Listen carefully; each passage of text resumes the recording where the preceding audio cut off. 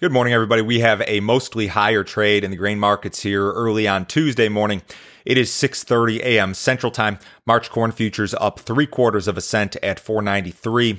March soybeans are up 5 cents at 13.77.5.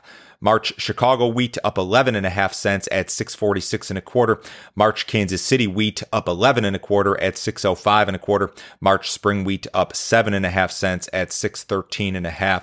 Couple of housekeeping notes before I get started here this morning.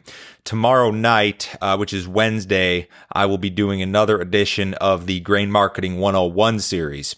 And this will be live streaming at 7 o'clock on YouTube. And the recordings will then be posted to YouTube and all the podcast apps.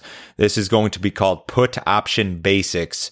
For those of you who don't fully understand put options in their most basic form, how they can function as a grain marketing tool. If you're just getting started with grain marketing and you're looking for some direction in regard to options, this is going to be kind of a back to basics course on put options.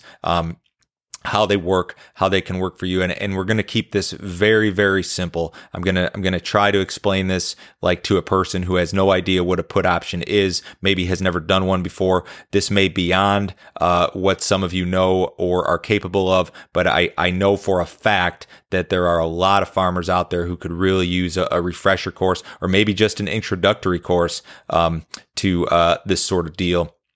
In addition to that, remember, if you need some information from me, as always, go to my website. It is www.standardgrain.com. I was going to try to get it up on the screen here.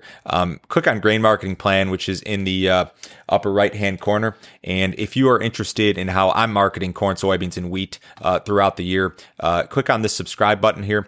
For $49 a month, I'll send you my morning email. That goes out every day at 6:30 Central Time. I will also send you my text message service. I'll let you know exactly how I'm marketing grain throughout the year. You can cancel that thing at any time.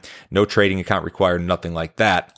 To get started here today, we've got a big crop report. Today's USDA report day, and we have our monthly, it's crop production, WASDE, and also quarterly grain stocks, and this will be out at 11 o'clock Central Time. Traders generally expect a friendly tone here. I mean, we're looking for smaller carryout projections pretty much across the board. Corn, soybeans, wheat, globally, domestically, across the board cuts to the carryout projections. We're also expecting an across the board cut to the crop estimates for both Brazil and Argentina, corn and soybeans. So a lot of what these reports, the trick here is figuring out what has already been discounted into the marketplace. We're pretty aware that we're going to see a friendly looking report today. It's just a question of how friendly versus expectations and what does the market have priced in.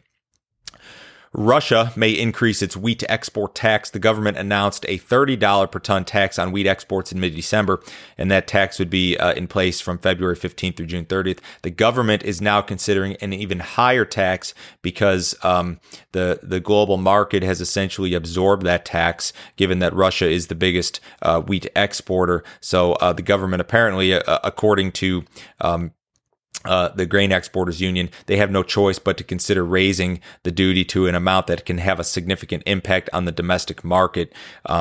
Trade chatter suggesting that the tax may be increased to $50 per ton. I think that's probably why your wheat market is higher here this morning. And this is a tax that could certainly push some additional export business to the U.S. and elsewhere.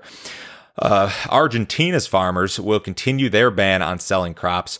Argentina's government, I believe it was earlier this week, eliminated its suspension of corn exports and instead opted for a daily cap of 30,000 metric tons. That was not enough to make the farm groups happy. This was a quote from one of the farm groups. This kind of government intervention in the market alters the rules and undermines growers' confidence, generating uncertainty about next season's sowing. So, yeah, kind of a common theme here. A lot of countries are concerned about, I think, higher food prices or food security. That's kind of the bottom line in the Russia story and also in this Argentina story. Rainfall in Brazil will be normal to below normal during the next 2 weeks. In the period from, say, today through the 17th, key soybean growing areas in Brazil will see rainfall that is slightly below normal. Argentina will see above normal rainfall in a lot of areas here over the next week. And then in your extended period from, say, the 18th through the 24th, it's looking drier for Argentina. little bit better for parts of Brazil, including Mato Grosso, some key growing areas. USDA, again, should reduce its South American production forecasts this morning. U.S. interest rates are rising. Bond prices have fallen. Money markets are betting that U.S. interest rates will rise in 2023. The Fed could start unwinding or tapering its $120 billion per month asset purchase program by the end of the year, paving the way for higher rates in 2023, according to traders. The U.S. 10-year Treasury yield was as high as 1.13% yesterday, and that's the best since March. Interest rates are likely to rise in times of inflation. We'll see if that's what happens here, but that could be something to be prepared for. Even on your farm operation. I mean, what do higher interest rates 2-3 years out do for you? It's certainly something to consider, I think.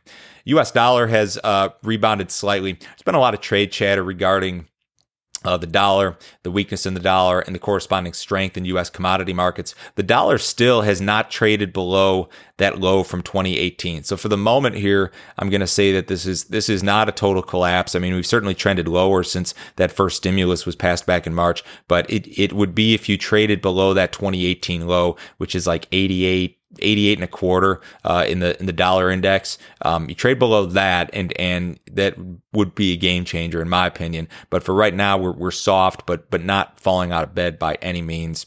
The cattle market yesterday was a little bit softer.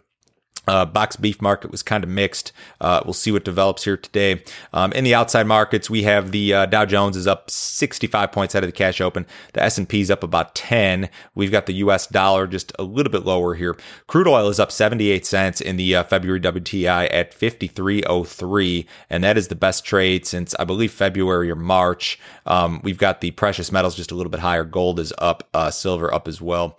If you would like some more information from me, as I mentioned earlier, go to my website, click on Grain Marketing Plan, check out that subscription service. Remember, report today at 11. That's your big news event of the week. Everyone have a great day. I will talk to you same time tomorrow.